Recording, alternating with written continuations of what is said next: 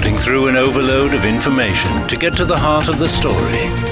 This is The Point. After rising tensions, Chinese and American senior officials held 5 exchanges in just a month. Could this mean establishing channels for better coordination to bring the relationship back on track? And it's China again. We'll look at the meltdown in Sri Lanka and what's really behind the crisis. Welcome to The Point, an opinion show coming to you live from Beijing. I'm Li Xin. Chinese State Councillor and Foreign Minister Wang Yi met U.S. Secretary of State Antony Blinken in Bali on Saturday, the 5th high-level bilateral interaction in a month. Wang Yi said there is serious deviation in the U.S. perspectives of the world and China in the China-U.S. history, interests and competition, and called for establishing channels for better coordination. What does the high frequency mean? Can these talks prevent further freefall of ties, or is it futile exercise before U.S. midterm elections? I'm pleased to be joined in Beijing by retired Senior Colonel Zhou Bo, who is now a senior fellow at the Center for International Security and Strategy at Tsinghua University, and from Lviv, Ukraine, by Klaus Laris, a European affairs analyst and distinguished professor of history and international relations at the University of North Carolina at Chapel Hill. Gentlemen, welcome to The Point. So a bit of a background here. We have seen frequent interactions between senior officials from China and the U.S. since June. On June the 10th, Chinese State Council and Defense Minister Wei Fenghe had his first face-to-face meeting with the U.S. Secretary of Defense Lloyd Austin. On the 13th of June, Yang Jiechi, China's top diplomat, met U.S. National Security Advisor Jake Sullivan in Luxembourg. On Tuesday last week, Chinese Vice Premier Liu He held a video call with U.S. Treasury Secretary Janet Yellen. 2 days later, Chinese General Li Zuocheng, who is member of China's Central Military Commission, or the CMC, and chief of the CMC's Joint Staff Department, spoke with U.S. Chairman of the Joint Chiefs of Staff General Mark Milley via video link. So, Mr. Zhou, why such a high frequency of meetings? How do you read it? I think there are different reasons for such high-level exchanges. In terms of the military exchanges, General Wei Fenghe just went to Shangri-La Dialogue to have his talks. So he just used this opportunity for his talk with his counterpart.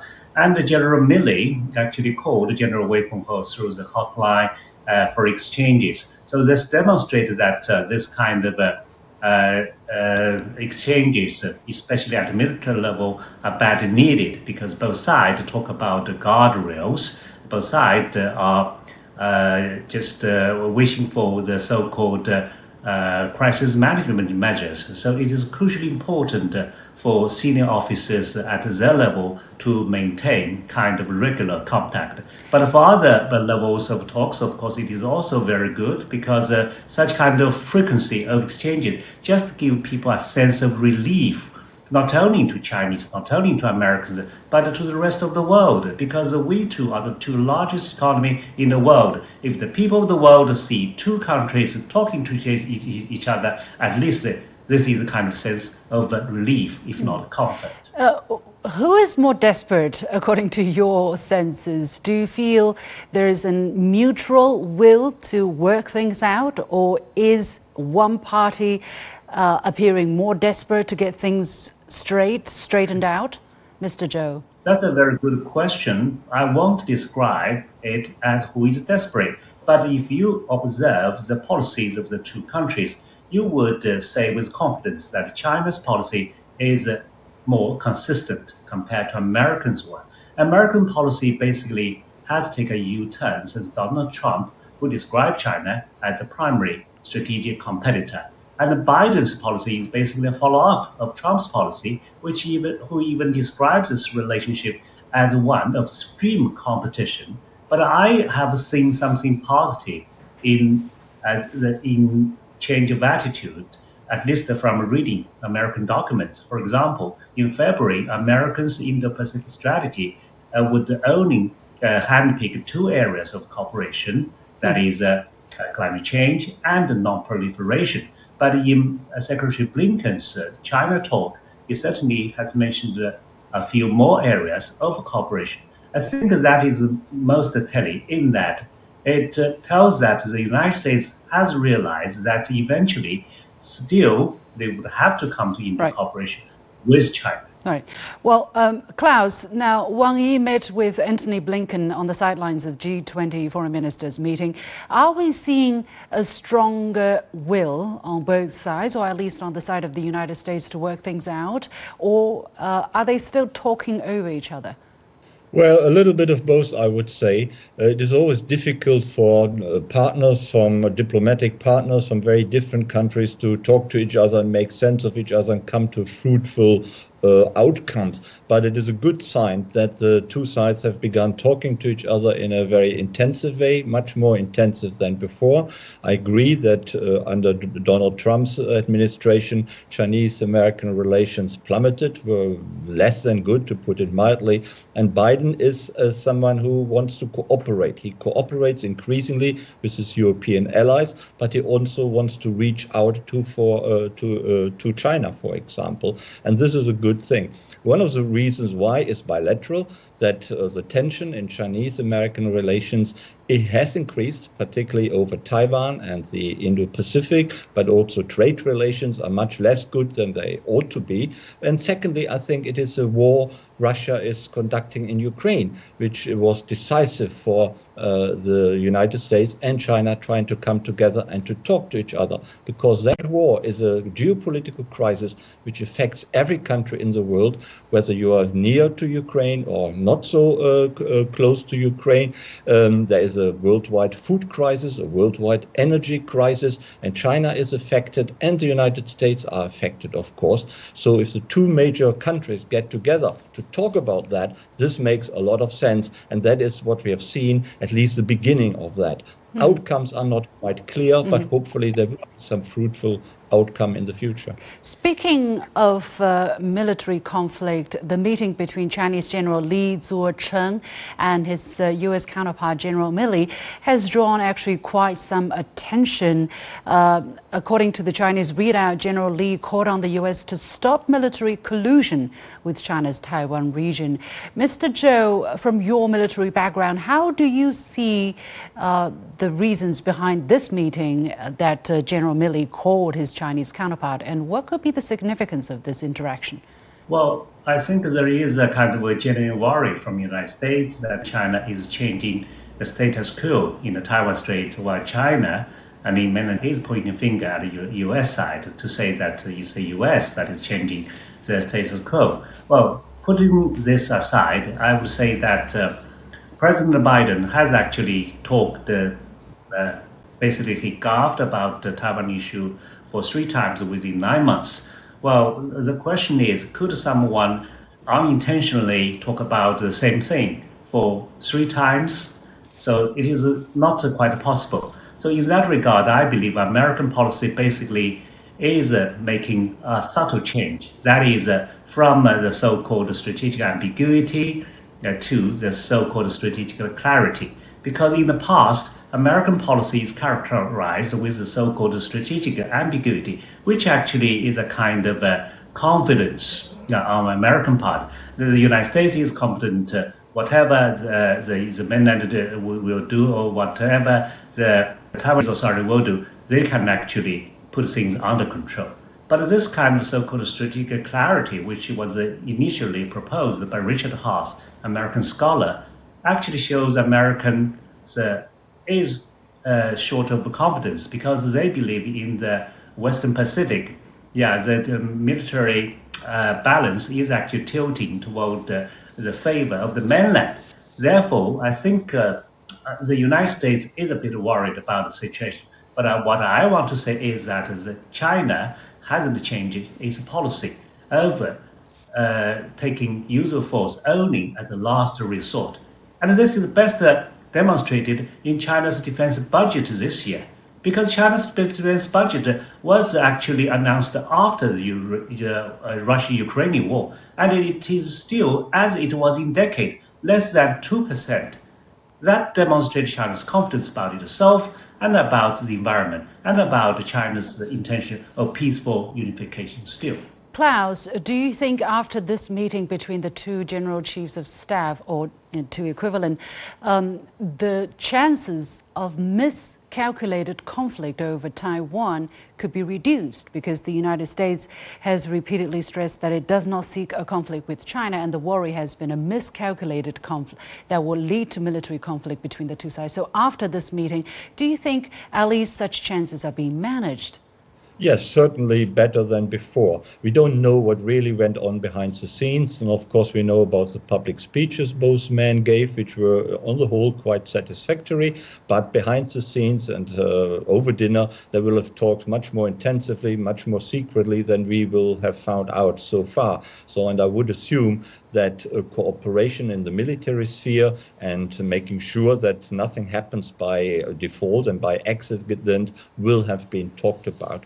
It is true that Biden has 3 times in the last couple of years talked about Taiwan, but he has also emphasized that American policy, the one China policy and non-recognition of an independent Taiwan has not changed. And I think we should believe that, because the United States has no interest in recognizing an independent Taiwan. It fully recognizes the one China policy, but it is concerned that tension in the Indo-Pacific, particularly over Taiwan, is increasing. It looks at concern, with great concern, at increasing flights, for example, by Chinese fighter planes into the defense identification zone of Taiwan. And it wonders, does China intend to do something about the Taiwan issue? Right. And it is concerned, and it would like to tell its Chinese partners that nothing should be done, that the status quo, as it has worked out so well for the last few decades over Taiwan,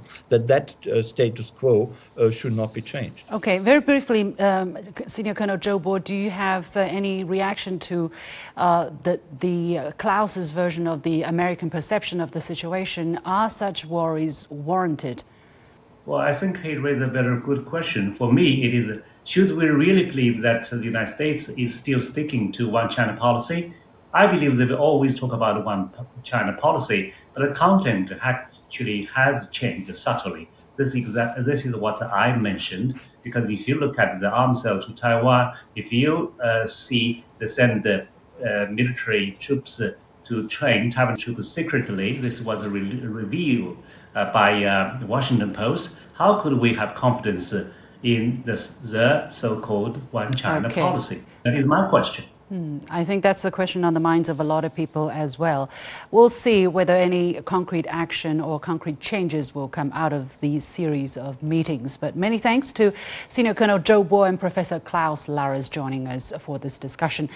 We're going to take a short break, and when we come back, Sri Lanka's president has fled the country, and the United Nations is calling for dialogue for a smooth transition to power. What caused the new flashpoint, and what exactly is China's role? We'll take a short break and we'll be back right after that. Making room for all opinions and seeing events from more than one side. This is The Point. Thousands of protesters stormed and occupied Sri Lanka's presidential palace and the Prime Minister's residence over the weekend. The president has fled the country, and the United Nations is calling for talks for peaceful power transition. Public discontent was simmering after an economic crisis led to food, fuel and other dire shortages. How did things reach this point? Is China to blame? And what are the regional repercussions? I'm pleased to be joined from New Delhi by Atul Aneja, editor of the India Narrative, and from Beijing, Ye Hailing, director of the Center of South Asia Studies at the Chinese Academy of Social Sciences. Gentlemen, welcome to The Point. So the International Monetary Fund mentions several factors that led to Sri Lanka's economic meltdown. For instance, sinking foreign reserves, rising global food and oil prices, and a severe balance of payment pressure. Mr. Ye, what factors do you think played a direct role to the current crisis? Sri Lanka economic crisis is based on the domestic situation and the external situation. For a very long time, actually, Sri Lanka is a country who borrowed money for their living. Actually, they always suffered from the long-term double deficit crisis. One deficit is the shortcoming of the tax and the income of the government. It's a financial crisis. And the second is a trade imbalance. So such kind of the double deficit trap make Sri Lanka a very vulnerable situation considering the economy issues. And for the external reason is that due to the pandemic impact and also the recent the Russian-Ukraine military conflicts make the oil and the food prices go very high. So make this vulnerable country like Sri Lanka suffer a lot. It's external reason to make the so-called the national bankrupt of Sri Lanka. So we can't say it's only one factor or one reason make this country suffer a lot. It's a big pictures, and we need to admit it's not only at present right now the situation make this the whole country suffer, but also they have the based on long history. Actually, for the last half century, Sri Lanka is the country who loaned money for their economic development and the people living. That's a very essential problem. So basically you're saying it's a myriad of factors which have been brewing for quite some time. Tu, what's your take? What do you think are the factors that have aggravated an apparent economic crisis to a total meltdown in the country? You see, one of the major revenue earners for Sri Lanka was tourism. And with the coming of COVID, I think that was one industry which almost got completely wiped out.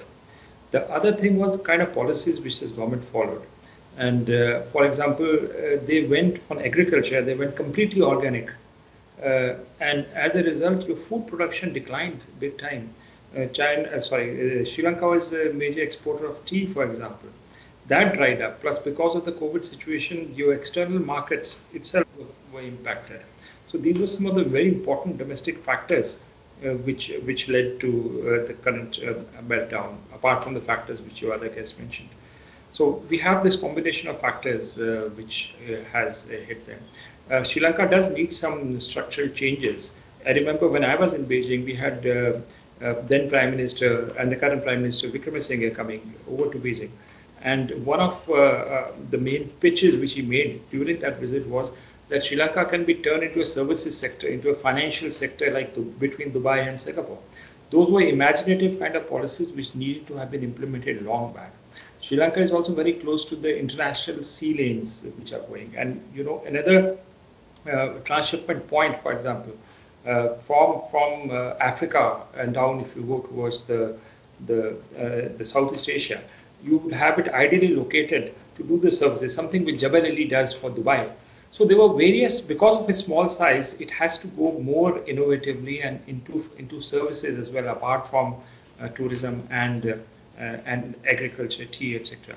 I think these structural changes needed to have been done much earlier, which were not done. And we have the current sort of perfect storm coming into Sri Lanka, creating the present mess. China has announced 500 million yuan or $74 million worth of emergency humanitarian assistance and also 10,000 metric tons of rice, the first batch of which has been delivered on June the 28th. And the rice is expected to provide daily meals to 1.1 million school children for at least 6 months. And China said it will continue to do its utmost to help Sri Lanka's socioeconomic development, support its economic recovery and improve people's lives. Mr. Ye, however, at the same time, we're hearing some media politicizing China's humanitarian support or assistance, calling it a kind of a geopolitical competition that China is engaged in. Basically, they're implying that whoever donates more will exert more influence. What is your response to such a narrative? Such kind of the accusation from the Western media, we already heard a lot. Actually, they will totally ignore the humanitarian assistance provided from China to Sri Lanka and only focusing on the debt issue. And funny thing is that if China provide assistance to Sri Lanka financially or some more pragmatically, they will accuse China that China want to play the geopolitical game. And if China stand by, they will say China is a cold-blooded debt owner, only sitting back and see Sri Lanka suffering. So what we should do? no matter what we did in according to the Western media, that definitely is wrong. So it doesn't matter what we did. It's only matter they are Chinese, so that they definitely have some plot or conspiracy behind them. So I think it doesn't matter what the Western media accuse China, and only matters was how the Sri Lanka people to see currently situation and how Sri Lanka rate the Chinese assistance to their people and their children. And luckily, we found out that most of the Sri Lanka people, they clearly know what's the problem behind their national financial crisis. And I don't think for the ordinary Sri Lanka people, the Chinese assistance will be the gift of the Greeks. As expected, some were quick to point fingers at China. Basically, when I saw news about what happened in Sri Lanka, I said, okay, someone is going to use this. But there are some statistics actually from the Department of External Resources of Sri Lanka, which shows that the island nation's international market borrowing accounts for almost half of its foreign debt. And the Asian Development Bank has higher debt than China, as you can see, accounting for 13% on the lower left corner. China accounting for some 10% at most, which is very similar to that of Japan, but obviously Japan is not getting any flank.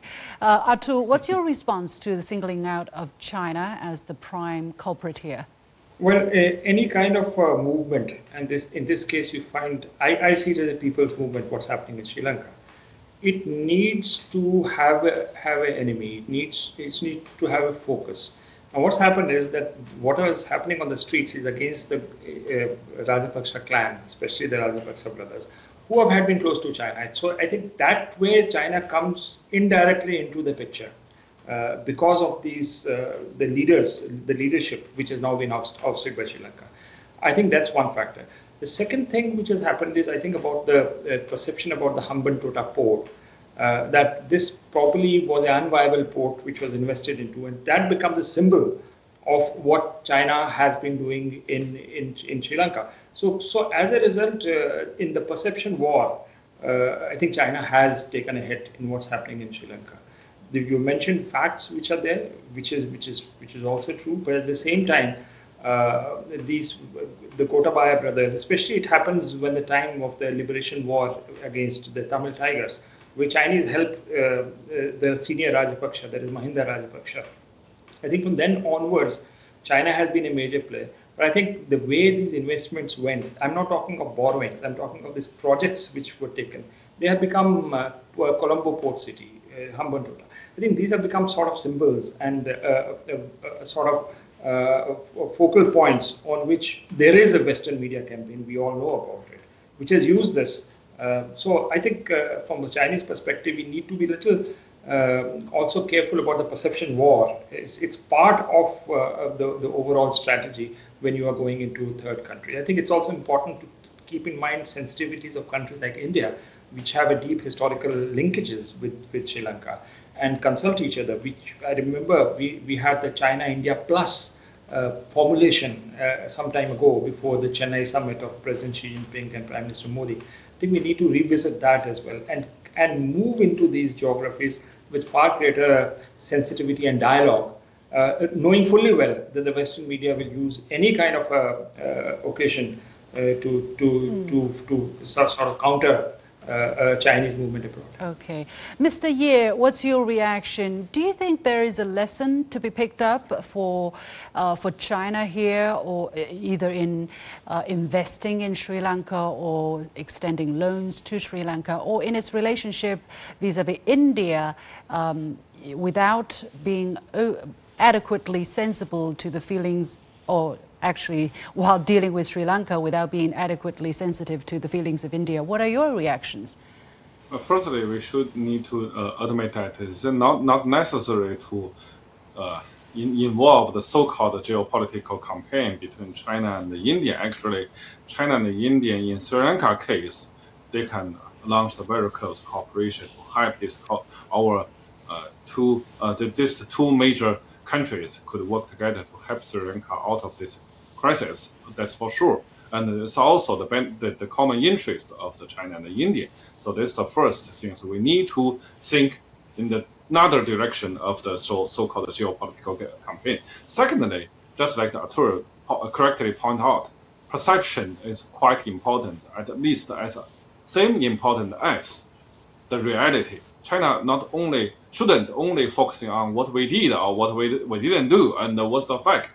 China need to enhance their capacity to try to tell the world what's the real story of the Sri Lanka and the Chinese BRI. It's not only let the West media to control the voice and shape the common perspective about any case, not only Sri Lanka. For Sri Lanka, it's very easy to point out. For the last 10 years, the Chinese debt is remained $5 billion, not increased. So definitely that means only 10% foreign debt. It's not the main reason of the Sri Lanka crisis. But the point is, according to the West media, you never read such kind of the data and stories. So that's the point that China need to fight against the so-called perception war launched by the Western media. And this war not only makes China suffer, but also will make the Sri Lanka suffer, the Indian people suffer, the whole third world people suffer. So that's it's also our common task to try to tell the world this world is not like the Western media try to tell us. This world has their own reason and their own truth. What they try to make us believe. We have just enough time to stop it there. Many thanks to Atu Anija and Ye Hailing joining us for this very important discussion. Let our own voices be heard. With that, we come to the end of this edition of The Point with me, Liu Xin. As usual, you can follow me on Facebook and Twitter using the handle Liu Xin in Beijing. You've got the point.